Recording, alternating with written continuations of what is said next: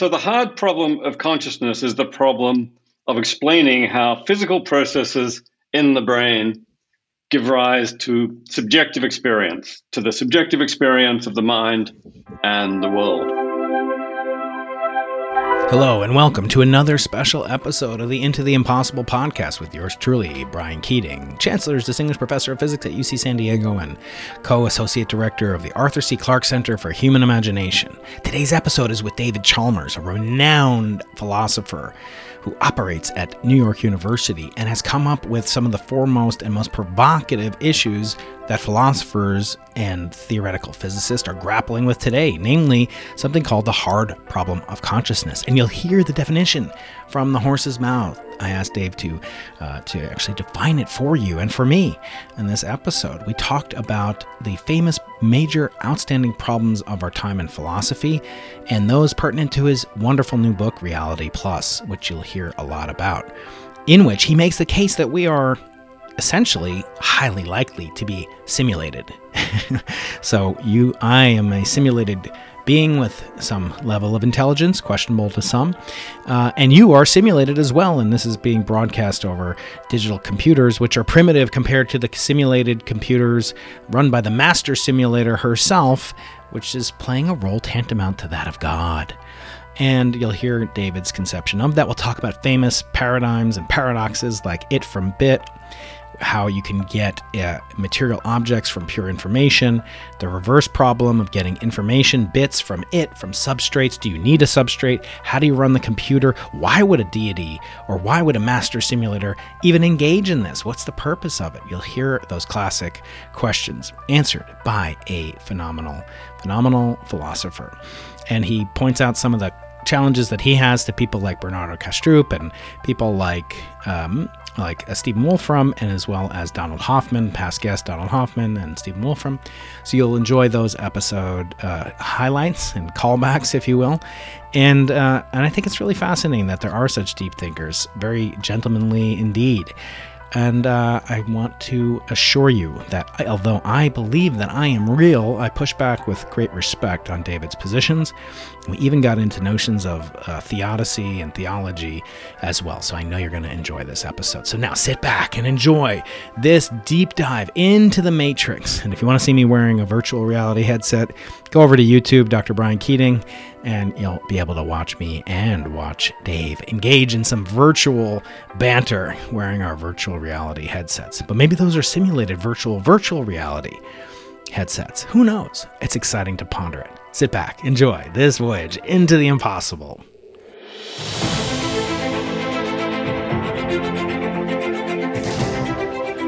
Any sufficiently advanced technology is indistinguishable from magic.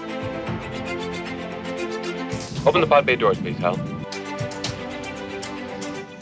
Welcome, everybody, to a very, very special, very real episode of the Into the Impossible podcast. I am your fearful host, Professor Brian Keating of the Arthur C. Clarke Center for Human Imagination, talking with a renowned intellect. And this is a real treat. When I found out that his new book was coming out, I just had to get him. And it is none other than Professor David Chalmers, who first formulated the hard problem of consciousness, which we're going to get to in a paper facing up to the problem of consciousness way back in 1995, expanded upon it in his wonderful book, The Conscious Mind, 96. His works are provocative, influential, and some of the greatest luminaries of all time, including past guest Steven Pinker, have called it so praiseworthy, and his acclaim and renown know no bounds. And so first, I want to welcome you today, Dave. How are you doing today, all the way in New York? Thanks, Brian. Yeah, great to be here. It's kind of rainy out here, but I hope it's sunnier where you are. Yeah, La Jolla, that's a fair game. You know, I usually say, the hardest job in the world is being a San Diego sportscaster because we've never won a championship in any sport. But the easiest job is being San Diego's meteorologist because 72 and sunny, 71 and a half and sunny. It makes up for its lack of variance by its consistency of beauty. So yes, it is quite lovely. But I am a native New Yorker. I'm a born and bred in New York. So sometimes sometimes the accent will come out. And Dave, as I told you right before we started, my audience loves it when I play the game, which we call judging books by their covers and titles and subtitles. So this book has a butterfly, very provocative and beautiful butterfly, which is kind of the only character that makes its way through dream sequences throughout the book. The title is Reality Plus, the subtitles Virtual Worlds and the Problems of Philosophy. Dave, explain to us what is the title, the meaning of the title, and that mischievous butterfly doing on there. Sure. Should I be holding it up? Or yes, please. Yeah, very good. Excellent. Okay. Yes. Book by its cover. There's the butterfly. Yeah. So the title is Reality Plus. Actually, I had a working title for a long time that was Reality 2.0, because this is about, the book is in large part about virtual and artificial realities.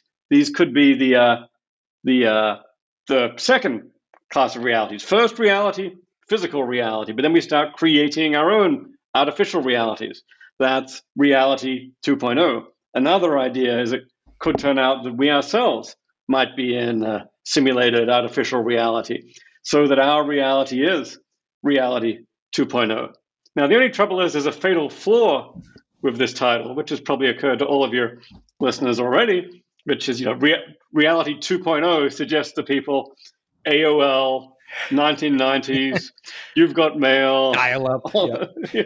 It's so retro that it sounds like it's a step backwards rather than a step forwards. Was it? Yeah. Even our colleague Max Tegmark went to Life 3.0 to avoid this problem. I thought reality right. 4.0, maybe not, but someone had the great idea of reality plus. Because although putting a plus on the end of a title may be becoming a ubiquitous cliche too, at least in streaming services, Disney Plus, right, Hulu, Apple TV right? Plus, Paramount Plus, and so on. At least it's a 2020s cliche and not a 1990s cliche. And it kind of suggests this idea of there's more to reality than you think. There's physical reality, there's virtual reality, there's simulated realities. And if in the future somebody comes up with a reality streaming service where you're able to choose between the virtual realities that you want to live in, then Reality Plus might be an appropriate name for it. So in the end, I thought, okay, got to go with Reality Plus, got to go with the plus sign.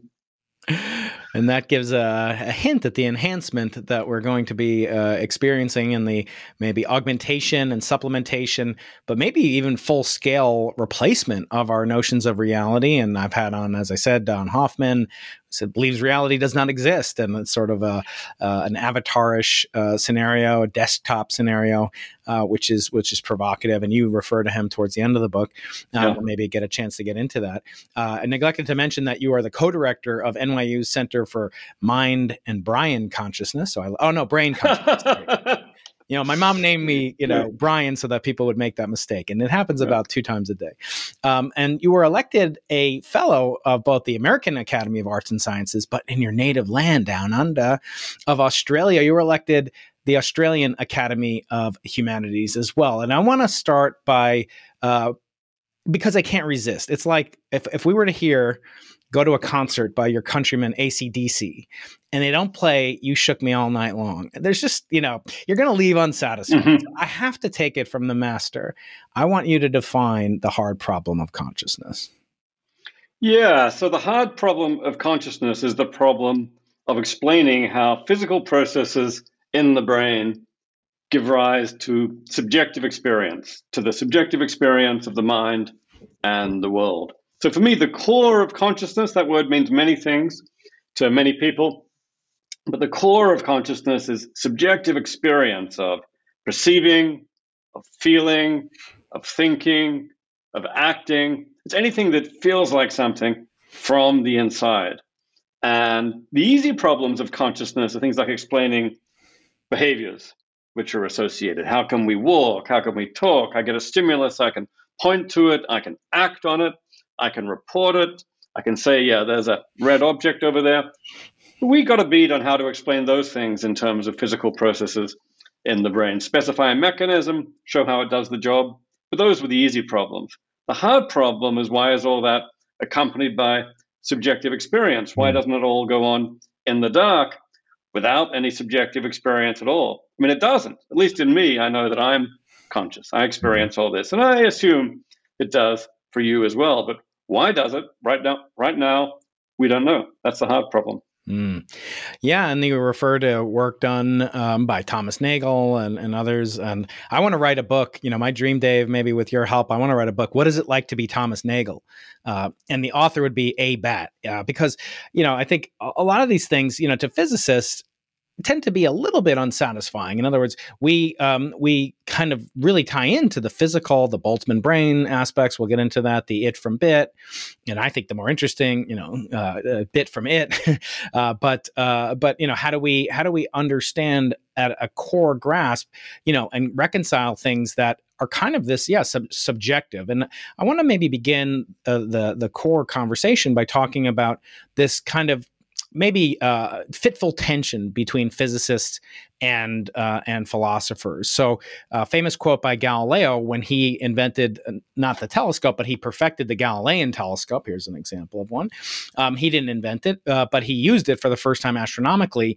And what he said he did with it is resolve questions that had vexed philosophers for many generations and caused them unending suffering. In other words, he was kind of like pejoratively putting down philosophers. And nowadays we see it in people like Lawrence Krauss and others, and talking about the utility or lack thereof.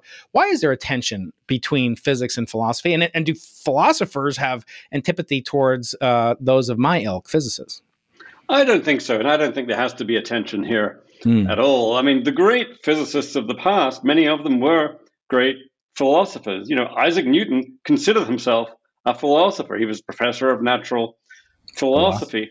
But I mean, along the way, and when he was born, the problems of space and time were problems for a philosopher. Now, Newton was a good enough philosopher that he managed to make progress on this problem with new methods, formal methods, experimental methods, that would basically turn this problem of philosophy into something we could make progress on, and thereby kind of birthed the core of the science of physics. And this happens in philosophy all along. So many times, disciplines like economics, psychology, linguistics, parts of logic kind of started as philosophy. Some philosopher made progress on it, and then we spin off a science. Okay, so now what's happened is that a lot of philosophers have been successful enough that we now have the successful spin-off going in physics, in psychology, in linguistics, and so on. And what's left in philosophy, almost by nature, is the too hard basket, the stuff that we haven't figured out how to turn into a science yet. But on the other hand, there's quite a lot of things which are just at the interface. And I would like to think the science of consciousness is precisely one of those, starting with a very core philosophical question: how could there be consciousness in a physical universe? And we're managing to at least bite bits and pieces of it off. So we now have a thriving science of consciousness that involves neuroscientists, psychologists, and also philosophers right around. This episode is brought to you by Reese's Peanut Butter Cups. In breaking news, leading scientists worldwide are conducting experiments to determine if Reese's Peanut Butter Cups are the perfect combination of peanut butter and chocolate. However, it appears the study was inconclusive, as the scientists couldn't help but eat all the Reese's. Because when you want something sweet, you can't do better than Reese's. Find Reese's now at a store near you. Right around that borderline. And there are still bits of the science of the study of consciousness, which are in the philosophy camp, but bits in the science camp. And actually, my experience is I've had a lot of great experience interacting with neuroscientists, psychologists. Right now, I've got a big project with a number of neuroscientists where we're trying to design experiments to test some of the leading philosophical theories of consciousness and come up with experiments that will do that. So yeah, historically, look at all the physicists who were great philosophers: Heisenberg, Schrödinger, Bohr, Einstein. First half of the 20th century, they were all great philosophers. One thing that happens over time is that things get a bit more professionalized. Maybe physicists have to focus a little bit more these days, and some philosophers focus a bit more. So there's less room for maybe there's a bit less of that kind of crossover, but still there's so many physicists who are brilliant philosophers too. John Wheeler was a brilliant philosopher. Look now, someone like Max Tegmark wrote, The Mathematical Universe. That's a great work of philosophy. People like David Deutsch, who are at the interface between the two. Philosophers like David Albert and Tim Maudlin, who know physics forward and backward. So I still think there's a real productive core there. Yeah, I would agree. And I mean, if they look at the root of the word's meaning, love of wisdom, love of knowledge, I think that's something that physicists should aspire to. Of course, yeah, as you say, we have to focus, we have to niche down, we have to choose a profession and so forth. So typically those questions, I call them the 3 a.m. dorm room couch questions, those kind of dissipate as we mature. And then people look back with somewhat of disdain, or just like, David, the first exposure I had in college to philosophy was, Philosophy 101, my first day of freshman year at Case Western Reserve University. And then the professor was this guy who looked like, the professor in Welcome Back, Kotter. His name, I think, was even Kotter, something like that. And he'd never taught before. And we would just have these, infinitely long exams on a quarter, on a bi-monthly basis. And they were all true false. It was like, the categorical imperative is something that can subsume the ontological. Is true? I don't know. And I would get less than a 50% on each quiz. I don't understand how that's possible. It was only 50-50 choice. But to recapitulate, one thing you said is that, some of these things are coming back and really providing a sound basis for physics research. In other words, they're encountering aspects of the multiverse, of alien worlds in this book, certainly of the substrate dependence or lack thereof, all topics we're going to get into. And I want to start with this kind of really amusing section of the book where you go through kind of what I call I'm going to hope this trends, but I'm going to call it the Chalmers equation. And it's kind of the Drake equation, but for the probability of simulation to exist and virtual worlds to exist. And you go through all the different kind of steps in exactly the way that Frank Drake 60 years ago this year came up with his eponymous Drake equation, which is to settle on the number of, alien civilizations that could potentially have extraterrestrial intelligence. And of course, that's still an open question. Paul Davies, who was on the show recently, wrote a book called The Eerie Silence, the Fermi Paradox. Why don't we see them? I wondered, was that kind of an inspiration for the, you don't call it the Chalmers equation, but it's sort of the same vein, is it not?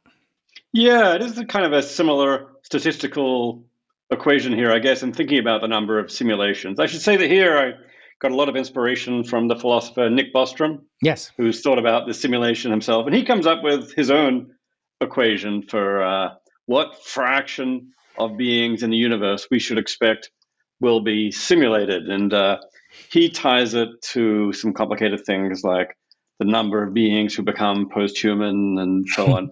I don't fully agree with how Bostrom does it, which is why I come up with my own way of coming at it. But the equation takes a fairly similar form. First, we need to take the probability.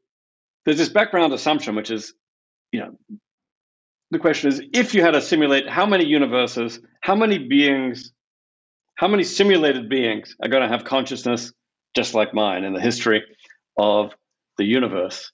Well, one assumption there is that simulated beings can be conscious at all.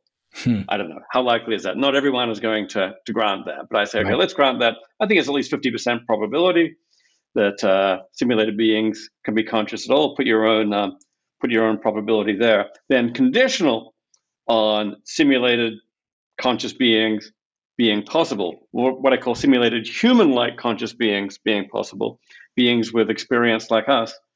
What is the probability that there will be many of them, that they will greatly outnumber humans? And well, again, that depends on some assumptions. It depends on beings getting to the point where they can have the capacity to build these beings and that they will choose to build them. But I say, okay, well, let's give that at least whatever probability you get for that. I say, let's give it at least 50%. Multiply those out, you then get a 25% chance that most beings with conscious experiences like mine are themselves simulated beings.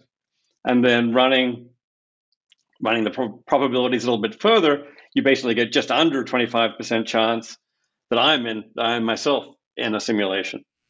So I thought, okay, it's just a back of the envelope case, but it's a back of the envelope case for 25% chance we're in a simulation. If you wanted to be more conservative, you could dial some of those back to 1 in 10, and you still get a 1 in 100 chance, and that's at least interesting. Yeah, as I always say, though, I gave a talk on, maybe enemy territory. I spoke at the SETI Institute 6 years ago now, maybe, and I laid out a case for, my complaints against the Drake equation. And this is at the institute that Frank Drake and Jill Tarter, built. So I had to tread kind of carefully. But I said, to scientists like myself, the number is interesting, but the error bars are much more important, because the error bars subsume all your ignorance, all your uncertainties, all the model dependencies, all the calibration biases, et cetera, et cetera. And I went through an example where I calculated, let's do the Drake equation for how many people are in the world famous San Diego Zoo down the road from me at this very moment. I go through the calculation. People can see it on YouTube at SETI Institute's website, YouTube channel. And I come up with a number, and I come up with a number of people there. It's like 8,000, but the uncertainty was plus or minus 12,000. There could be negative people, there could be holes and virtual people, and kind of suffusing the void there. So the point being that the error bars are, in some cases more important than the number itself. So what would you ascribe the error bar on either the 25% or the 100% or the 1%? Some people say it's even much higher than either one of those two numbers, the 25%. So talk about the errors in that calculation, which is what really matters to scientists in the end. Yeah. And in fact, in this case, the error bars, in a way, play in my favor, because the conclusion I want to argue for here is that we don't know that we're not in a simulation, that we can't rule it out. Sure. So to the extent that there's a whole lot of uncertainty here, well, that just increases the likelihood that, we don't know. There are possibilities here we can't exclude. But I agree that there's all kinds of uncertainty here. One source of uncertainty is just on the consciousness side, right?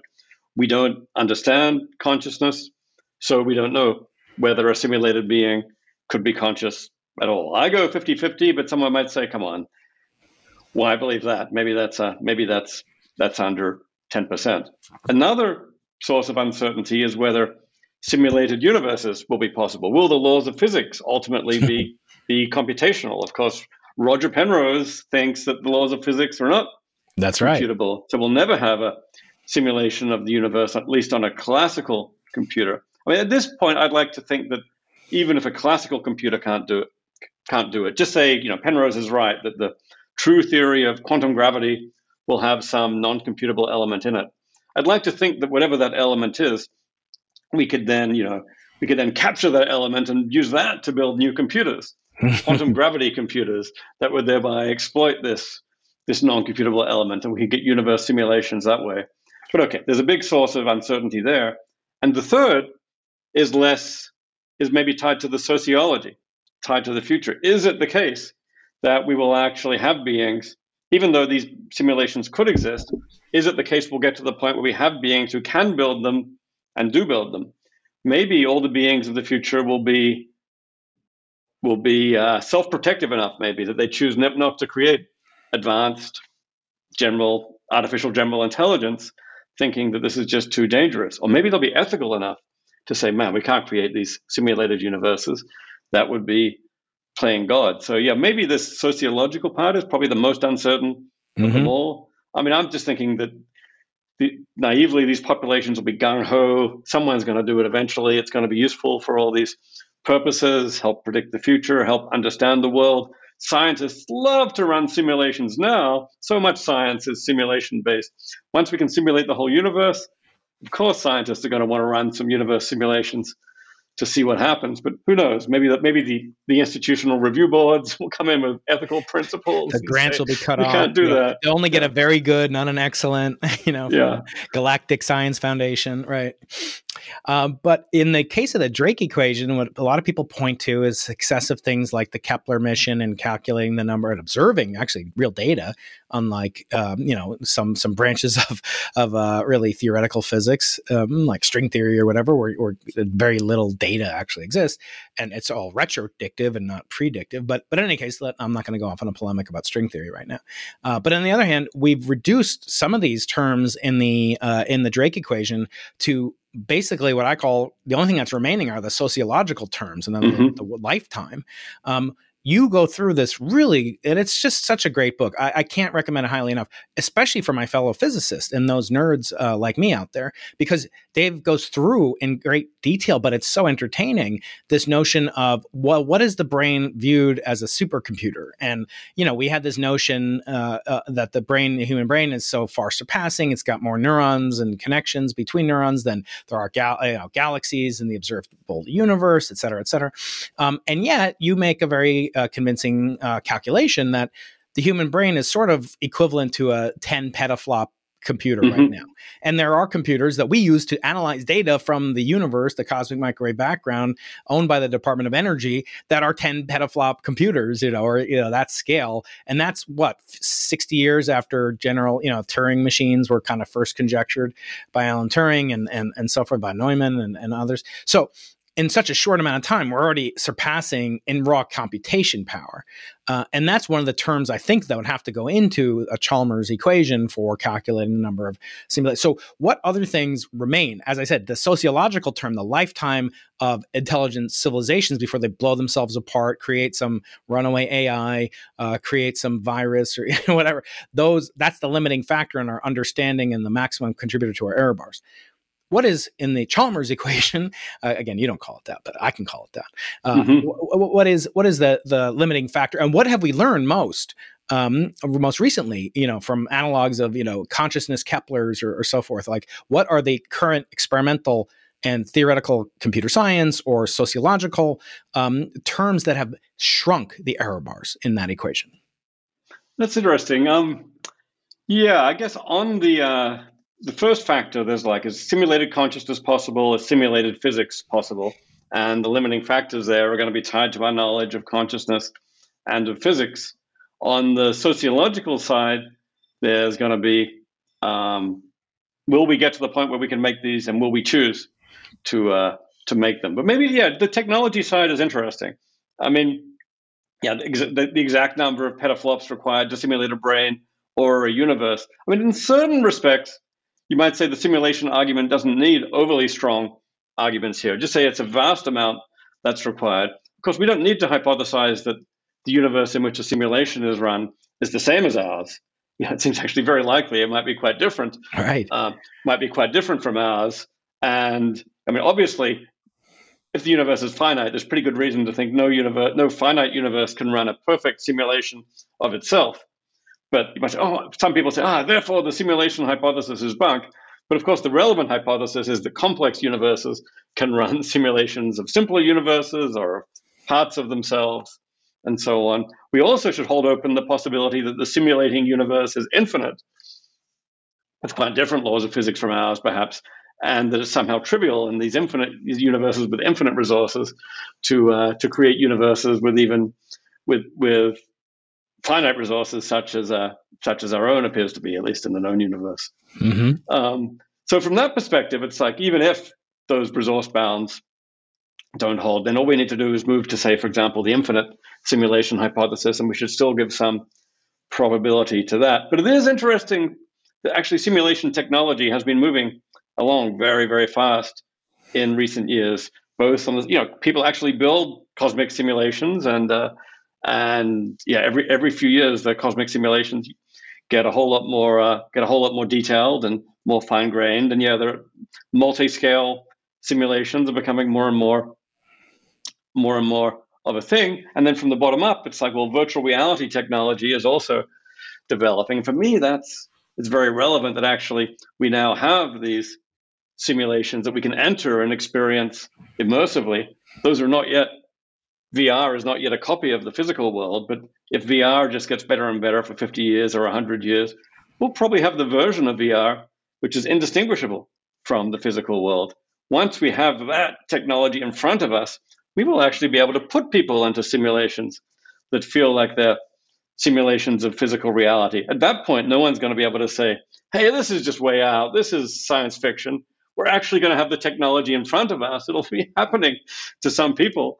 And we can then raise the question, maybe just that is happening to us. Now, some people say, isn't the simulation hypothesis meaningless because it's unverifiable or undetectable? Once we can actually put people into these simulations, no one can say it's meaningless anymore. It's like we've got it right here. Yeah, well, I've got it right here, so I'm gonna now strap Very on good. my Oculus. You have one there too, Dave. We can Yeah, I got one right enter here. into VR. You did a VR interview with Cassandra Etienne here in UC San Diego for the Arthur C. Clarke Center, and Arthur C. Clarke makes an appearance in your book as well. One of his books, Childhood End, I believe you quote from, which presages this notion of VR and computer simulation and so forth. But now this isn't super realistic, when I put these on. In fact, I've tried to use it for, to do exercise, and then I get all these cookies, and I tried to use it for meditation, and it's like blindingly bright. You have a more recent version than I do. What is yours? Mine is the Oculus Oculus. Quest 2. It's just the Oculus Go, I think, from 3 years ago, which is totally outdated. You have the Quest? Mm-hmm. Yeah. I mean, Oculus Quest 2. My kids love them, and there's a fundamental problem with them, in that that you're wearing this giant thing, and as we know now, I don't know if you've checked your IRA or whatever, but Facebook, which is now known as Meta, for the metaverse, is cratering and going down, which is making a lot of people really happy. But that's sort of a virtual where you could put this on, you can talk to your Facebook friends maybe, but it's so cumbersome, and even if you use your voice, it's kind of cumbersome. Now, I mentioned Galileo before. Turns out Galileo may have been the first person to invent a VR or maybe an AR headset, because there was the problem of computing time, as you know, in the 16 and 1700s, and there was this longitude prize that was offered for the first kind of reliable clock. And Galileo said, well, hey, wait a second, I've got this telescope, and I can see the moons of Jupiter, and they're as periodic as you would like them to be. And in fact, you can see them, all over the Earth. And so he invented this helmet with one telescope attached, called like a chronoscope or something like that.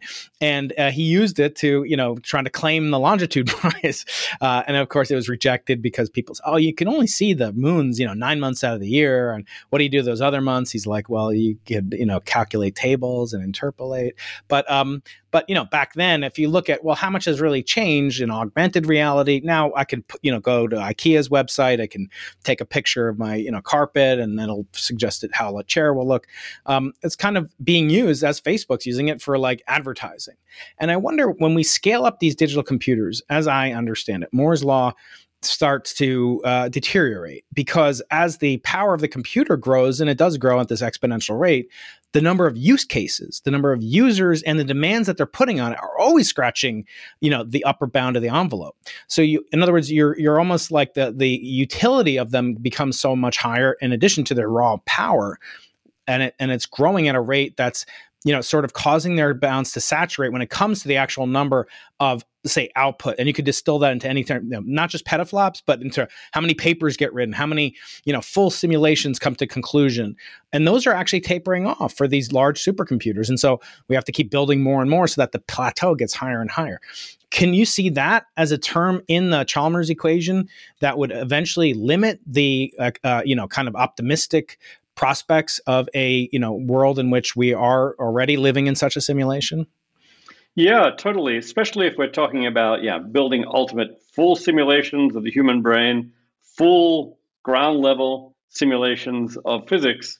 In the book I give some calculations that rely on something like Moore's law continuing. So every decade we get this multiplication factor, and given that, it's not too hard to say, okay, I'm a philosopher. I take the long view. I don't care what happens in the next 10 years. I care what happens eventually. If it's 100 years, 200 years, I'm fine as long as it continues. But if it asymptotes at some point, then obviously there are serious potential limitations there. I mean, I kind of hope then at a certain point we get to harness the power of the sun and do amazing things things that we couldn't do before.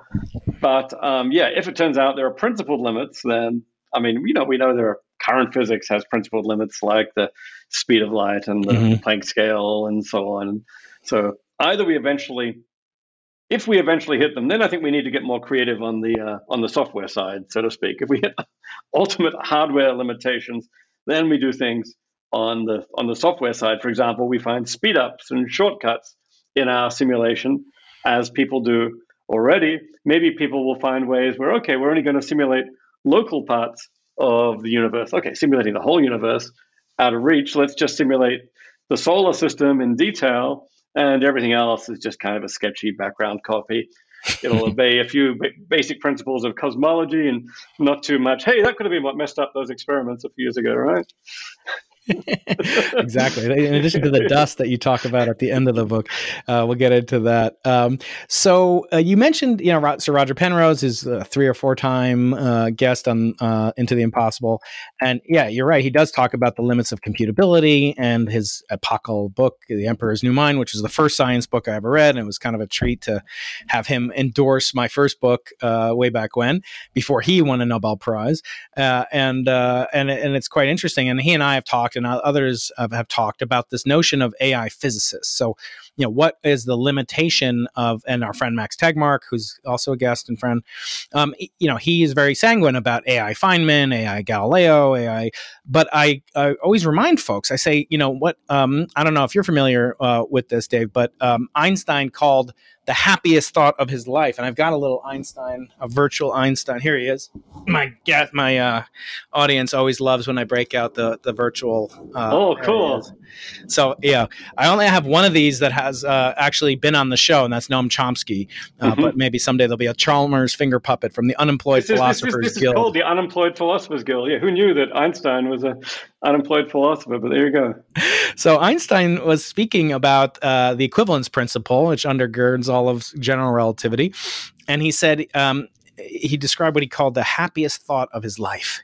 And that was that an observer, freely falling in space would experience no gravitational field, meaning that, gravity and acceleration are, one and the same, and that geodesics are manifestations of the shortest paths in a curvature-free space-time. And when you add in curvature due to gravitating mass, then it changes and alters the perception of both spatial intervals and time.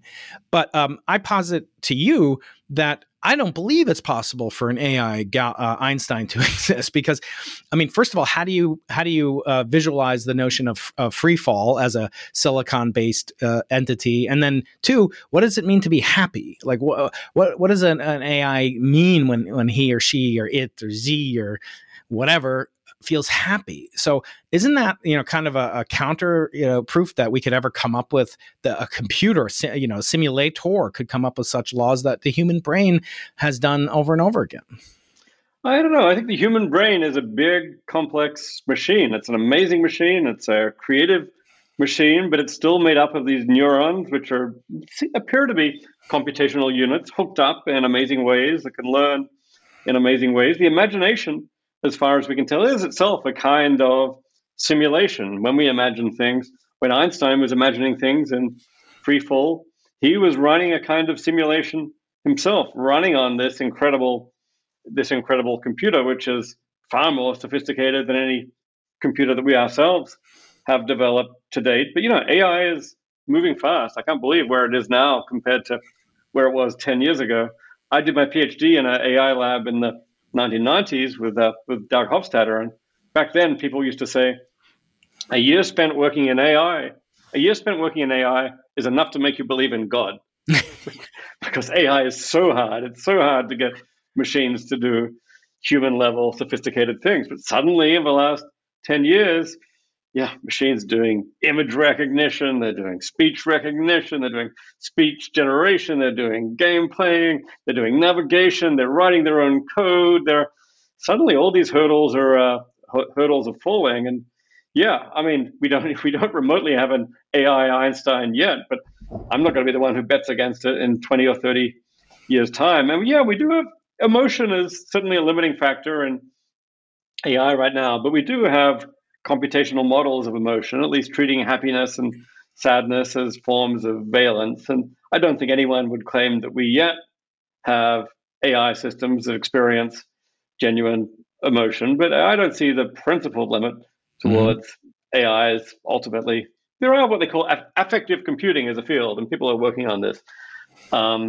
Machines can be made to behave in certain ways, which at least seem to reflect irritation, satisfaction, frustration. Of course, the big question, are they really experiencing it? Right. Well, that's a question about consciousness, and suddenly we're back to the hard problem.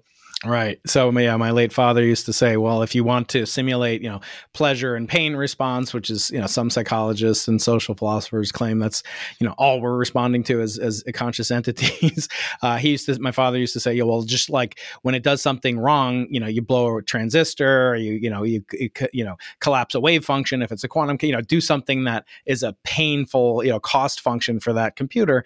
It's still not clear how to, simulate, happiness and free fall. Is it really the sum totality of only pleasure with no pain? I mean, obviously we can have superpositions. Right now I'm really happy, but I could be, unhappy very easily, and I could be much happier very easily too. So is it clear that I have to be in the ultimate state of happiness to experience it? You mentioned God, you mentioned, believing in God is kind of an off-put, but I do feel like, it's pretty remarkable that these, Bronze Age, itinerant Semitic wanderers, 3,000 years ago, came up with a notion of, pleasure, pain, experience, reality, free will, commandments, moral and ethical imperatives. 3,000 years ago, were they creating the earliest version of the SIM hypothesis? Another day is here, and you're ready for it. What to wear? Check. Breakfast, lunch, and dinner? Check. Planning for what's next and how to save for it? That's where Bank of America can help. For your financial to-dos, Bank of America has experts ready to help get you closer to your goals. Get started at one of our local financial centers or 24/7 in our mobile banking app. Find a location near you at bankofamerica.com/talktous. What would you like the power to do? Mobile banking requires downloading the app and is only available for select devices. Message and data rates may apply. Bank of America N.A., member FDIC. Yeah, well, human beings are amazing. And we've got, I don't know how far back some of these simulation ideas go, but you can find elements of it. Ancient Chinese philosophy, idea Zhuangzi and his butterfly. How do I know I'm not a butterfly? On the cover, dreaming right? That he's Zhuangzi. That is where, by the way, where the butterfly on the cover came from. That is meant to be a virtual reality version of Zhuangzi's butterfly. I could be a butterfly dreaming he's Zhuangzi. You find it in Indian philosophy, ideas about illusion. So many. The Hindu tradition has God's mind supporting all of reality, and maybe this also connects to what you find in the Abrahamic traditions, where basically, God is so all powerful. God supports reality, and of course the question is, how did God create reality? I guess I always remember, "Let there be light," and there was light. In the book, I speculated a bit about maybe what actually went on was, "Let there be bits," and God creates some bits. The difference between, I don't know, night and day. That's no, actually, exactly. So in the Hebrew tradition and the Talmudic tradition that I'm more familiar with, what God does in the first 6 days of creation is separate. So the second line after "let there be light" or information, however you want to say it, is "and the world was chaos and void, and he created order." So in other words, there's chaos, which could be a state like a 1, and there's order, which would be lower entropy, could be a 0. And he separates between man and animal, between vegetation, water, and land. And so it's not at all a stretch to hypothesize that is, there you go. Yeah, show that. I got a great illustration of this in the book. On one side, there is a traditional God creating the universe by creating some bits. And then the tables and chairs and animals and everything else come from there. On the other side, we have a simulator God, who here is like a teenage girl on the next universe up. Yeah. She's creating reality by programming her computer to create bits that create the trees and dolphins and everything else. So let there be bits. Yeah, I mean, as Shannon's stipulated, I believe you only need zeros and ones, and you talk about there's a Leibniz who also came up with the primitive Boolean construction. So you only need these fundamental units, chaos and order, if you like, and so it's not altogether impossible even to be in some sort of resonance with a traditional religious, conception. And so I saw a funny thing in one of these like Onion type magazines. It was like, scientists praise God for creating an ultra realistic metaverse that he calls the universe. But I want to ask you, there's a very, very provocative middle section of the book where you start talking. You basically make the claim that a creator plus it from bit equals a simulation.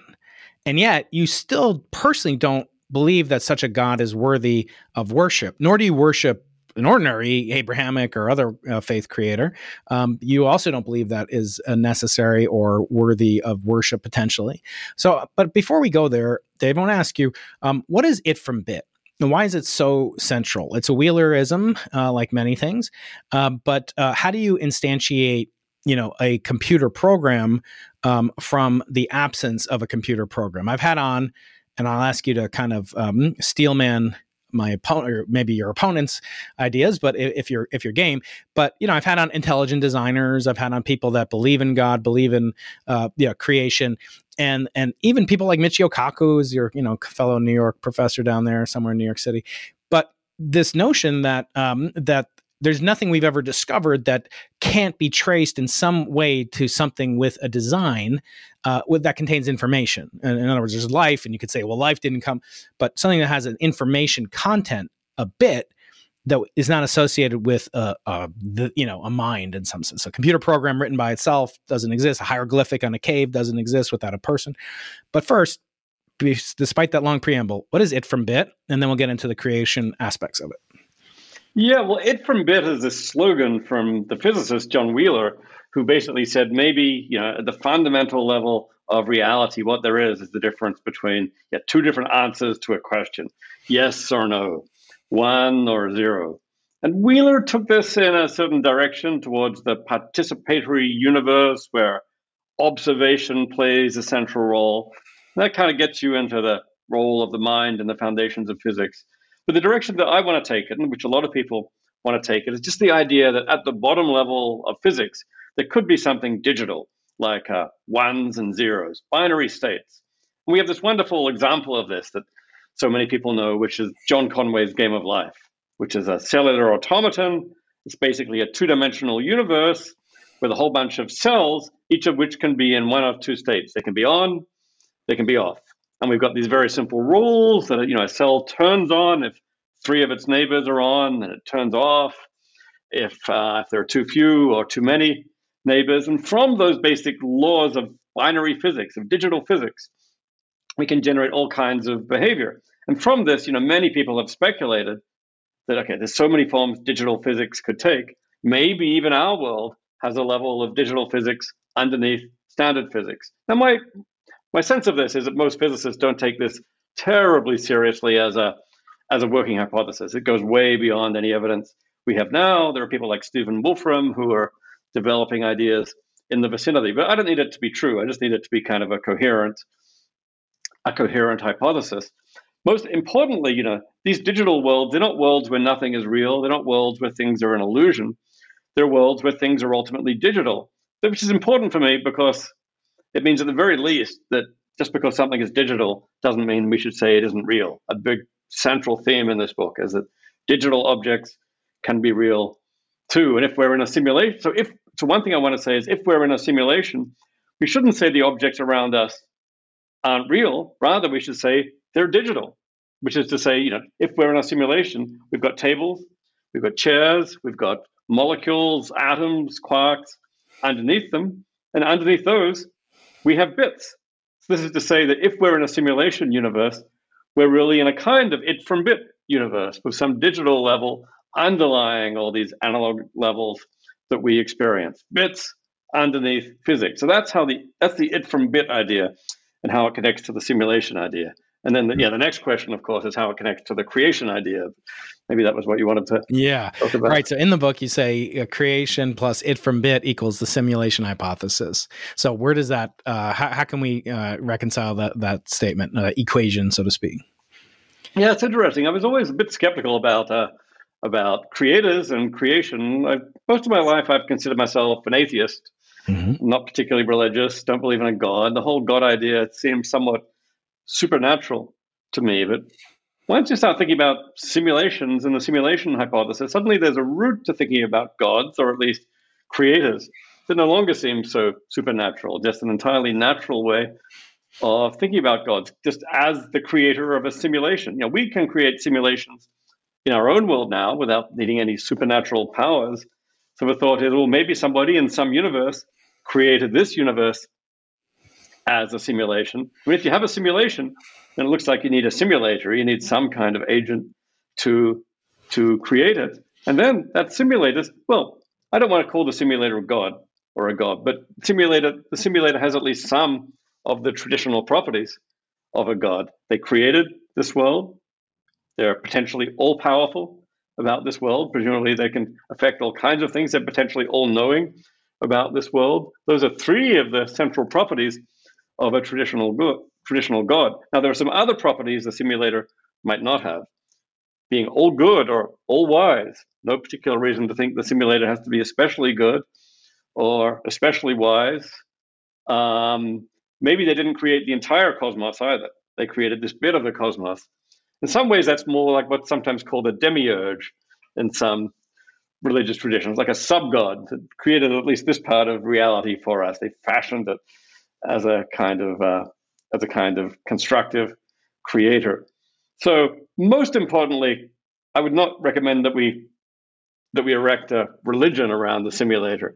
I don't think this being is somebody we should worship. I don't think we should expect this being to have any special moral insight. So for reasons like that, I'm uncomfortable describing the simulator. Even if I believed we were in a simulation, I'd be uncomfortable describing the simulator as a god. But nevertheless, it's a way of getting some of the properties of a traditional god. And it combines with the it from bit idea because, after all, how does the simulator set up the simulation? By arranging a computer program, by arranging the bits. So what I want to say is if we're in a simulation, then the it from bit hypothesis is true. It's all made of bits. And all that was put there by a simulator, by a creator. So basically the simulation hypothesis equals the it from bit hypothesis plus the creation hypothesis. So we can call that the Chalmers equation. I don't know. Yeah, that is a good one. Pretty simple. I like it. The elegance and simplicity. So to push back with a little respect, as you know, I have for you. If you think about a god as being worthy of worship, what would it take for such a simulator or Abrahamic deity? In other words, what would it take for you personally to find such an entity worthy? Or is there no combination of traits, properties, behaviors that would make any simulated or actual god worthy of David Chalmers' respect or worship, rather? I would greatly there are beings I would greatly respect. I would have awe for, whether it's a simulator or a non-simulator, someone who created the universe and understood so many things, that they have knowledge and understanding and power that goes far beyond ours. I would have the most enormous respect, admiration, and awe, but I don't think I would worship them. I guess I just don't really understand worship and why it's ever appropriate. This is an amazing being that I would find, fully awesome, but worshiping them is like a special. Why would I worship them? Is it like, are they the source of all moral truth? I guess I don't really see why that would be true. I think it's my attitude to God would be like my attitude to Einstein, but squared cubed to the millionth power. It's like, oh my God, what an amazing being you are. Right. So then there has to be something of benevolence. And there's oftentimes, there is no commandment in the Hebrew Bible, which is the root of the Christian Bible. Obviously, you know that. There's no commandment to worship God. There's no commandment to believe in God. There's a commandment to love God.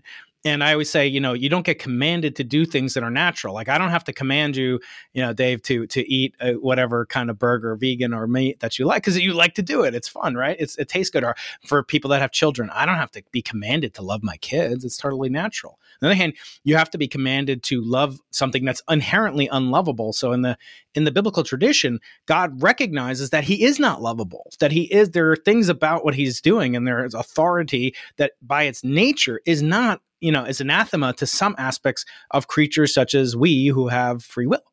And I think that is the divine thing that we are endowed with, free will, unlike animals. We're the only creatures that are mentioned, creations that are mentioned, that know good from evil, know life from death, know that we will die. In fact, that's what Homo sapien really is referring to. So I think worship is the wrong word, and I think it's let's like the translation, the sixth commandment.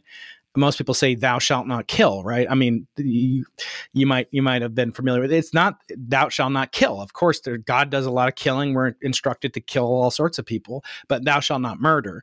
which is stealing of a life. So there's a lot of King James translations. One of them is worship. And I think the real term should be awe. And it's sort of, in the way I have conceived of it as coming later in life back to Judaism, which was my roots, is that God should be visualized kind of like a parent, a father, unlike the graduate student girl that's the hero of your book, the goddess of your book. But it's sort of like your father, a paternalistic figure that is worthy of awe, but a little bit of fear. So it's like your father's the king and you're close to him and he cares about you. And it is a personal God, which I have issues with, just believing in the supernatural suspension of all the laws of physics for Brian Keating. But there's something one of my rabbis once said. He's like, well, if you were God, I'll ask you, Dave, but he said, if you were God, what would you be doing? And I asked him, I don't know. I said, what would you be doing? He said the exact same thing that's happening right now. You think I know more than God? It's like things are behaving in a certain way. And for us, it's a little bit of hubris. And you don't have to respond to this if you don't want to. But the notion that, we should believe in God, like, oh, wait, God's waiting for Brian Keating or David Chalmers, if it exists, he really, no, it's more, does God believe in us, so to speak? Are we acting in accordance with those principles that will create flourishing or minimize harm and create the greatest amount of pleasure? So I think that's the more term. And the word in Hebrew is kaved. It means to respect or make heavy. And that's also what you must do to your parents. So you can respond if you like. I don't, we don't need to continue on this vein though. No, respect and awe are attitudes. I have attitudes of respect and awe to many human beings. I've got respect and awe for Einstein. I've got respect and awe for Nelson Mandela, respect and awe for Beyonce. It's like in very different ways. And it's like totally, if I believed that there was this God who created the universe and showed themselves to have amazing wisdom and amazing power, then I would have respect and awe for that being. Something short of worship. I mean, and if our simulators turn out to have those properties, maybe they're going to turn out to be super intelligent AIs or something. I'd have respect and awe for that as well. But if they start behaving like, if they start raining down death and destruction, then I'm going to worry. Actually, I got into this I partly got into this idea when I came across my 5-year-old nephew playing a game like SimCity, and he would build up these worlds and these cities and these forests and everything. And then he said, now's the fun part. He sets them all on fire. He kills all those people. They're gone. Right. I thought, that is kind of curiously reminiscent of the Old Testament God. All right. So I'm thinking my God is not going to, if I'm going to have respect and awe for a God, I hope that, they're going to be much more the way that you were describing the God. They're not going to care whether we worship them. They're not going to. They're going to rain down death and destruction, but they're going to try and set things up so that we can have a life with meaning and value. Right. Yeah, exactly. So there's a lot of that. And also I often, point out to people, they say, scientists should run the world. Scientists embody, the best aspects of humanity. And, you're so childlike and it's wonderful to see something. And I say, scientists are like children. We're very inquisitive. We're very curious. We're very, egotistical in a certain good way. And we also don't play well with others. We don't share our toys with others. We compete. It's like we're selfish. We're jealous. We're petty. So it's like I always say there's no single-edged swords out there. They're all double-edged swords. So every blessing comes with a curse. And one of the curses of such a God is that temptation, that involuntary, volitional or otherwise, like what happens if I, take away, or put this little tiny virus out there and we'll see what happens.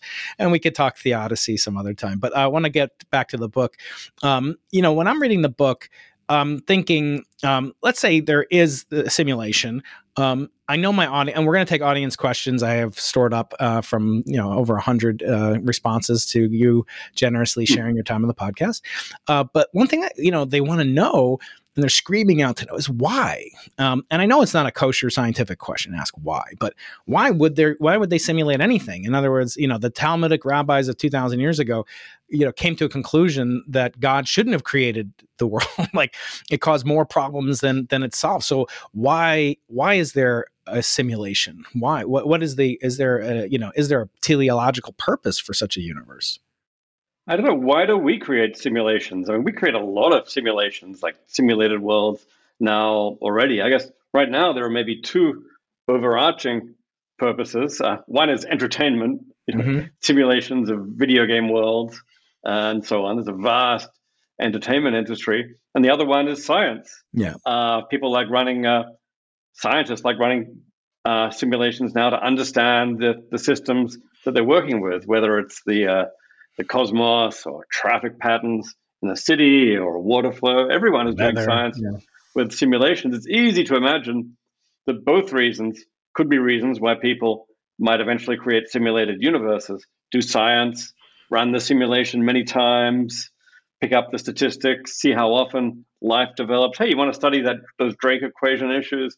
Let's see how often life actually develops given certain laws of physics and how often intelligence develops and so on. So that's one good reason. Yeah, entertainment is another. Or a third is predicting the future. We run simulations to predict what will happen, whether it's, say, a military simulation or a financial simulation or this.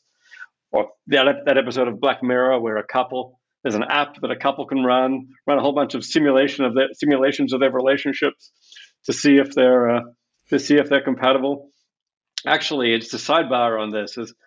I've come to think that using simulation technology for predictive purposes is actually very difficult, especially for social predictive purposes, because do you simulate the simulation technology or not?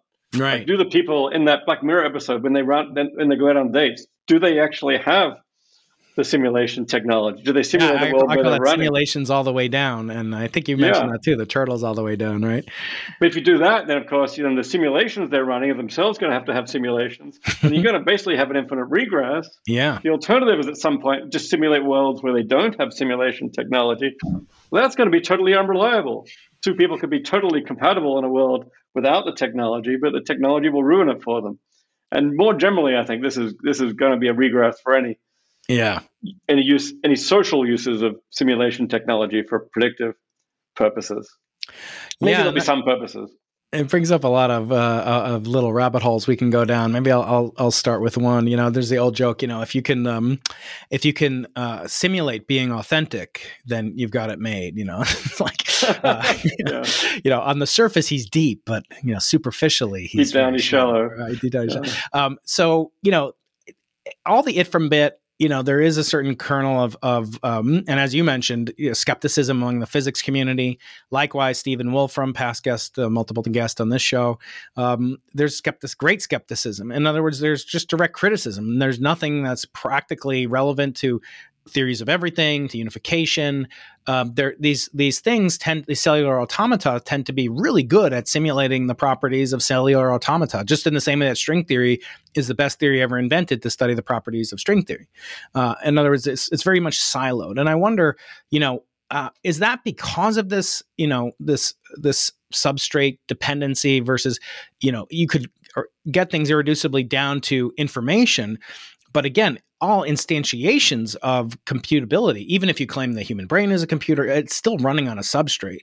How do we get the substrate? Where does the substrate come from? Or can you have a truly substrate-free, and I don't want to have any I hate when authors or podcasters would have me on their show and say, describe your entire book so my audience doesn't have to buy. No, I'm not going to do that. But at the end of Reality Plus, you talk about the dust cloud and so forth and this fundamental primitive computer. But the conclusion tends to be towards that, well, it can contain enough bits, and theoretically that it could support a computational system of, not infinite complexity, but some limited but large complexity. Well, how do you get the substrate independence? We still need a substrate. Yeah, well, the substrate could just be something like bits, pure bits. Yeah, I don't really actually need the it from bit hypothesis to make this idea run. I think it provides a very vivid illustration. Certainly, I don't need the bits to be serious physics required for a unification, for a ground unified theory. But it would be enough if we could have, say, a ground unified theory physics, and then in the simulation, maybe the bits don't ever actually show up in the equations because when you I run a simulation of Newtonian physics, and if it works well, you'll just see Newtonian physics. You won't see the bits, but the bits will still be there underneath, if you like, but they're instantiated in silicon or in a qubit. I mean, there still is a matter that has to exist to run the computer. So here we have two versions of the it from bit idea. Mm-hmm. One is what I call the pure it from bit idea, where the basic level is bits. And they're not, you've got zeros and ones, and there's nothing more basic. Yeah, the zeros and ones we all know about, they're made of something more basic. They're instantiated in voltages on transistors within circuits. Spins. So that was what we might call the bits from it idea. Mm-hmm. The bits that we actually have on our computers go to underlying it. And that could be you could combine the it from bit idea with that. Then you get what I call the it from bit from it idea. Objects in our world made of bits, but at the underlying level, those bits are made of something more basic. Maybe, for example, there's a computer in the next universe up that's instantiating those bits with some analog of voltages in their world, and that'll be it from bit from it.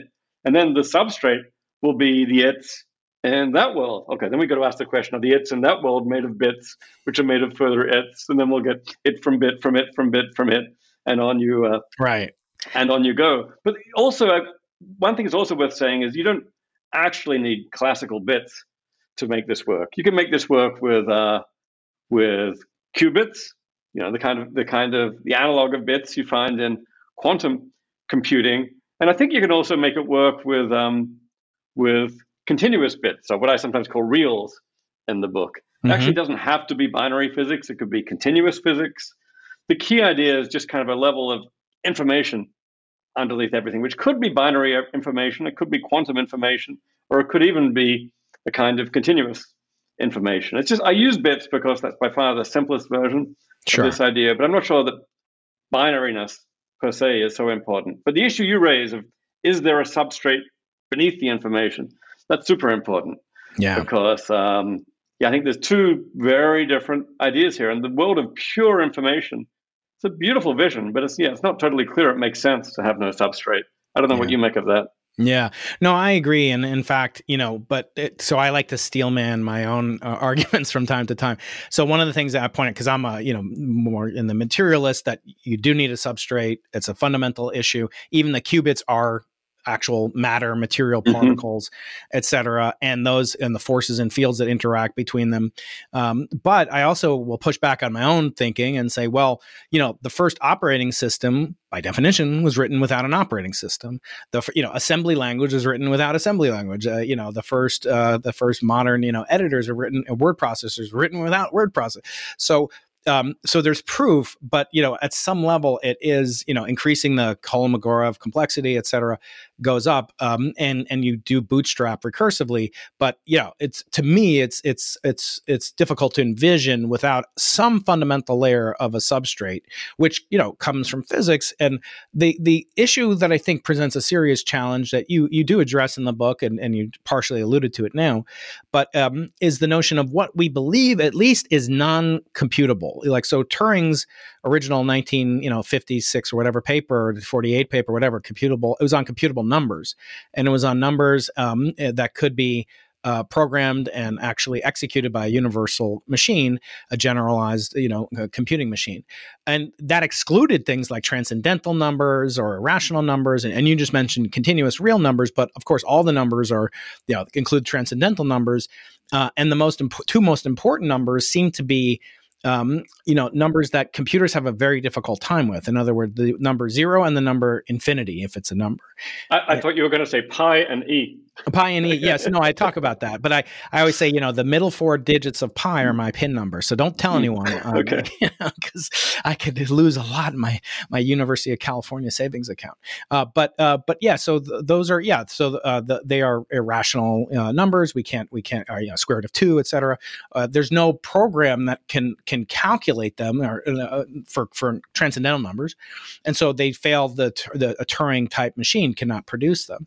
But similarly, infinity cannot be really represented on a computer.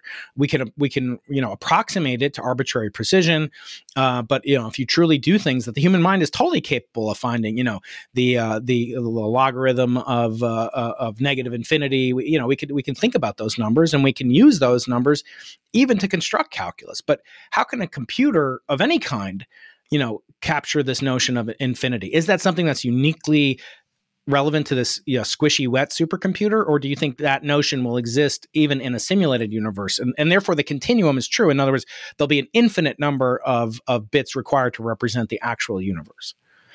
Yeah, well, infinity is tricky, but we can axiomatize infinity. We can kind of get our grasp, we can try to articulate our grasp of infinity via axioms. And in traditional set theory, there is this axiom of infinity, which is a finite string of symbols that we lay out to partially express our understanding of infinity. And different levels of infinity. Yeah. Exactly. Yeah. Mm-hmm. But of course, what we find actually is that these axioms for infinity actually underdetermine its nature. It's like, how many levels of infinity are there? Is the continuum hypothesis true or false? Is the one after the integers the reals? Or is there a whole bunch in between? I mean, you can add axioms to try and determine these matters, but then there's always going to be stuff left underdetermined for reasons in the foundations of mathematics. So it may be that we will never get a precise grasp of infinity through a finite set of axioms. On the other hand, who says that humans have such a precise grasp of infinity anyway? Maybe we can lay out enough axioms that capture the elements of our own understanding of infinity. It won't articulate everything, but maybe it will articulate everything in the human conception of infinity, and that would be good enough for the purposes of AI. Mm-hmm. So switching gears again, maybe we'll go back to Steel Manning. Now I'm going to ask you to Steel Man. In part 3 of the book, it's a wonderful section. You end part 3 by saying, very carefully, you say, we can't know that we are not in a simulation.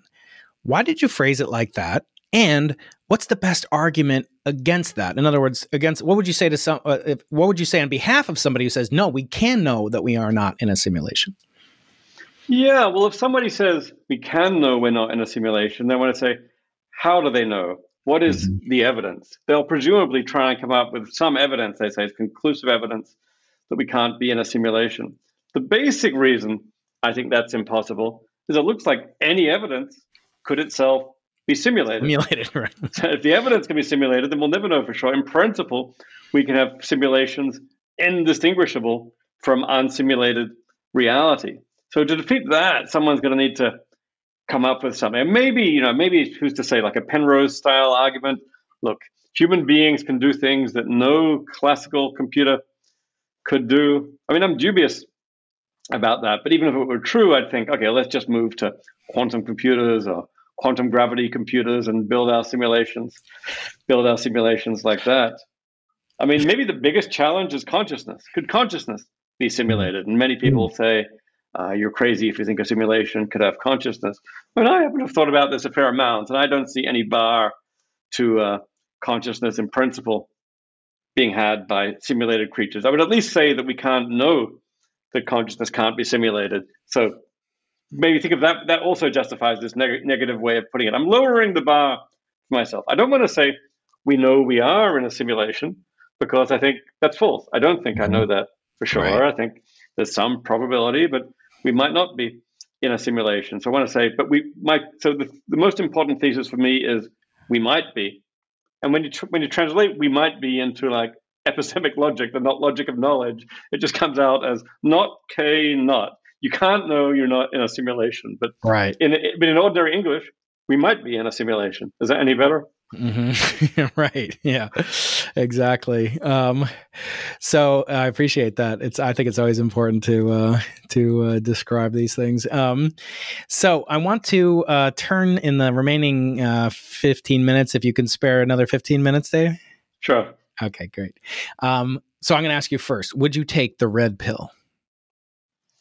Would I take the red pill? What does the red pill do for me? It lets me out of the matrix. It gives me access to all of reality. I think I would totally take the red pill because it's going to enable me to. It's like, I grew up in Australia, and Australia was great. But then I discovered there was this whole wide world out there, and I wanted to explore the whole wide world. If I grew up in the Matrix, I think, in my view, is the Matrix is real. It's not like it needn't be a dystopia. It depends on how it's run. It needn't be an illusion.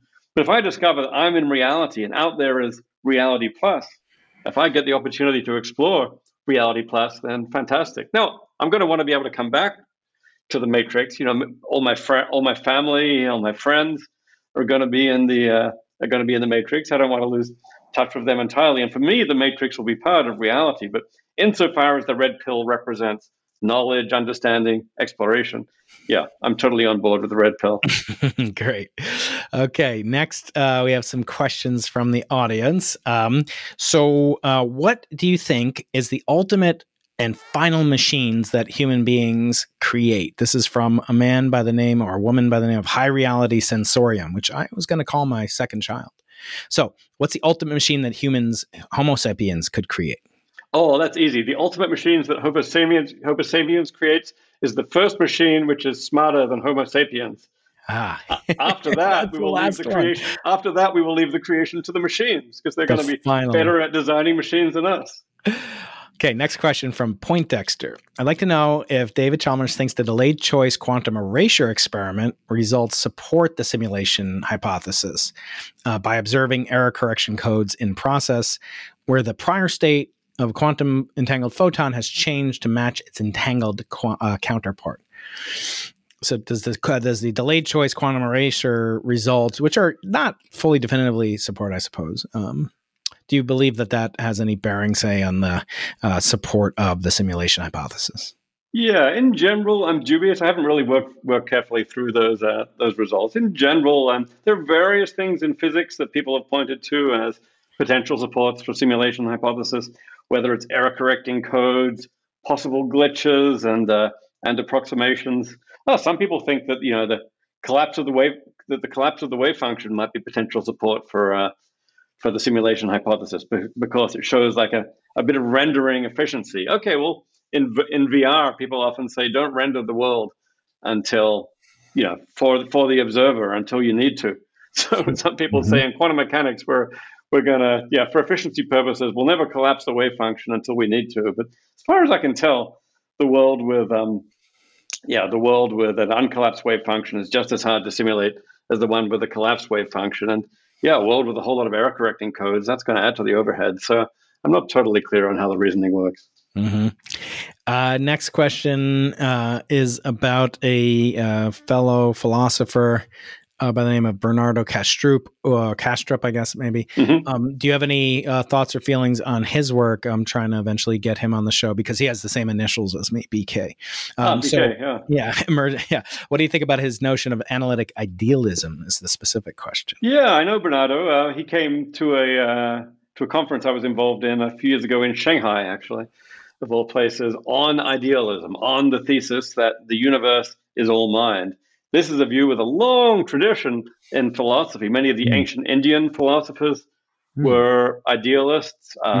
George Berkeley in the 17th, 18th century was an idealist. In the 19th century, everyone was an idealist. Hegel, Kant was a kind of idealist. But then it got very unpopular for a long time.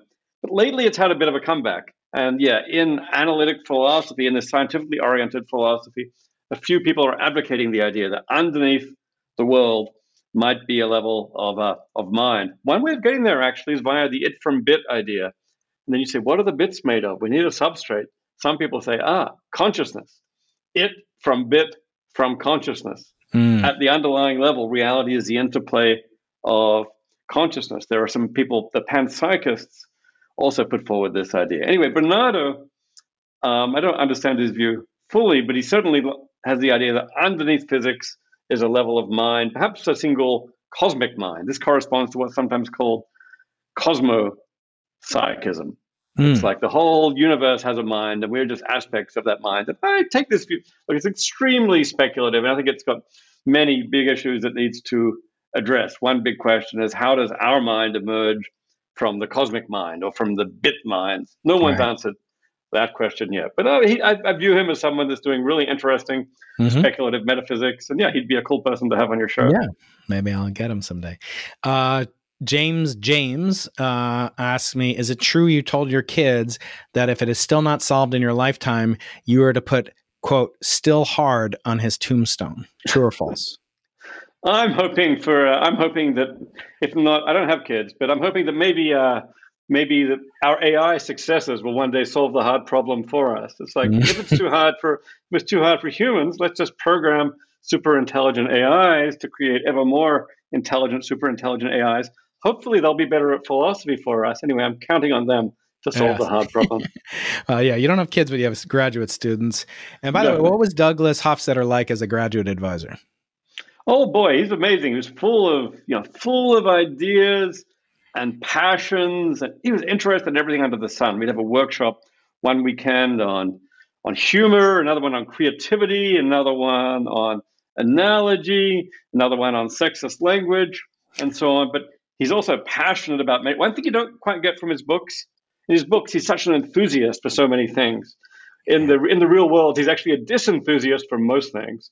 He hates 90% of AI, 90% of philosophy, 90% of cognitive science, and that comes out also a little bit in person. But the breadth of his interest is amazing. I love being in his AI lab as a graduate student. So many smart other graduate students around from psychology and AI and philosophy. It just felt like a real, like kind of at the center of it all intellectually. Yeah, and of course, his famous Gödel Escher Bach was a work of art, won the Pulitzer Prize. Just quickly on the notion, because I can't resist, like I asked you to, if you're AC/DC to play Back in Black, I can't resist you asking you about Popper and falsification. As I claim, it's sort of a physicist's version of Gödel's incompleteness theorem. It's kind of the best we have, but it's not quite as complete or good as what Gödel did for mathematicians. What do you make of the of Popperism? Are we too inured to the paparazzi, as Leonard Susskind calls them? I don't know. Popper kind of went out of fashion in philosophy a while ago now. Most people who think about the philosophy of science and philosophy, the dominant tradition is Bayesian. We think about this in terms of probabilities, higher probabilities, lower probabilities, prior probabilities, and their interaction with evidence. But this total concentration on falsification, I mean, yeah, sure, falsification is important, but in general, updating of probabilities by evidence is the more important thing. Great. And by the way, some people worry about the simulation hypothesis, that it's not falsifiable. Some versions of it might be falsifiable. Imperfect simulation hypothesis. The perfect simulation hypothesis may be not falsifiable in principle. But that's just to say, okay, the perfect simulation hypothesis, I'm happy to say, is not exactly a scientific hypothesis. Still a philosophical hypothesis. Yeah. Popper himself put forward many philosophical hypotheses that weren't scientific hypotheses. So I think it can still be meaningful, even if it turns out to be unfalsifiable. Absolutely. Okay, Dave, we've come to the end when I ask my thrilling 3 existential questions about the meaning of life, your past world line, your future history, your gifts to the universe. But to watch this, you're going to have to subscribe to my YouTube channel. Not you, Dave. You're going to watch it in real time because you're going to participate in it. But you have to subscribe to my mailing list, briankeating.com.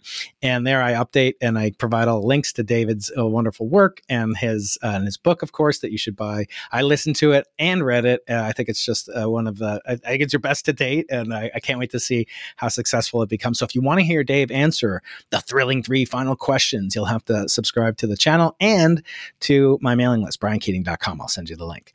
So for now, signing off of this main portion of the episode of Into the Impossible with Dave Chalmers, NYU, and author of Reality Plus, a guide to philosophy's problems, and the ultimate answer to the perhaps the most important questions of the modern age. Dave, thank you so much. Oh, thanks, Brian. It's been great talking to you.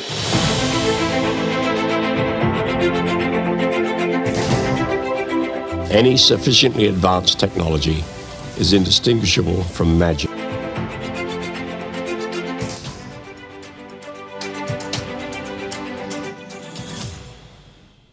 Well, that's a wrap. What'd you think of that episode with the phenomenal, irrepressible gentleman of philosophy, Dr. David Chalmers?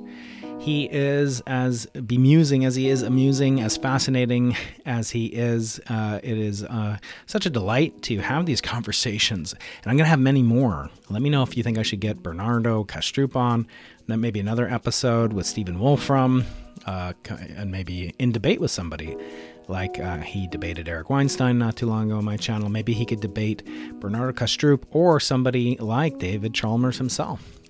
That would be a delight. So a lot of exciting things coming up on the show. Stay tuned. Please do subscribe. Click the button to follow the show on Spotify. Leave a review on Spotify. Leave a review on Apple. iTunes, you can leave stars and ratings now in multiple podcast formats, probably the one you're listening to right now. And on Apple, exclusively, unfortunately, only on Apple, unlike those heathens on Android devices. No, I love the Android platform as well. But you can leave an actual written review. So I got some great reviews this week. I'll share one from a listener, Beckons B, in the great old US of A, who says, the podcast never disappoints. I love listening to Into the Impossible. Brian seems to have such a good rapport with so many scientists of distinction. He gets to the heart of things in a way that even I, an artist, can kind of grasp. I thank you, Beckonsby. That means so much to me. We've gotten 344 ratings and reviews just in the USA, but you can do it anywhere you're listening to this, on iTunes, on Apple Podcasts, even if you don't have an iPhone or something like that.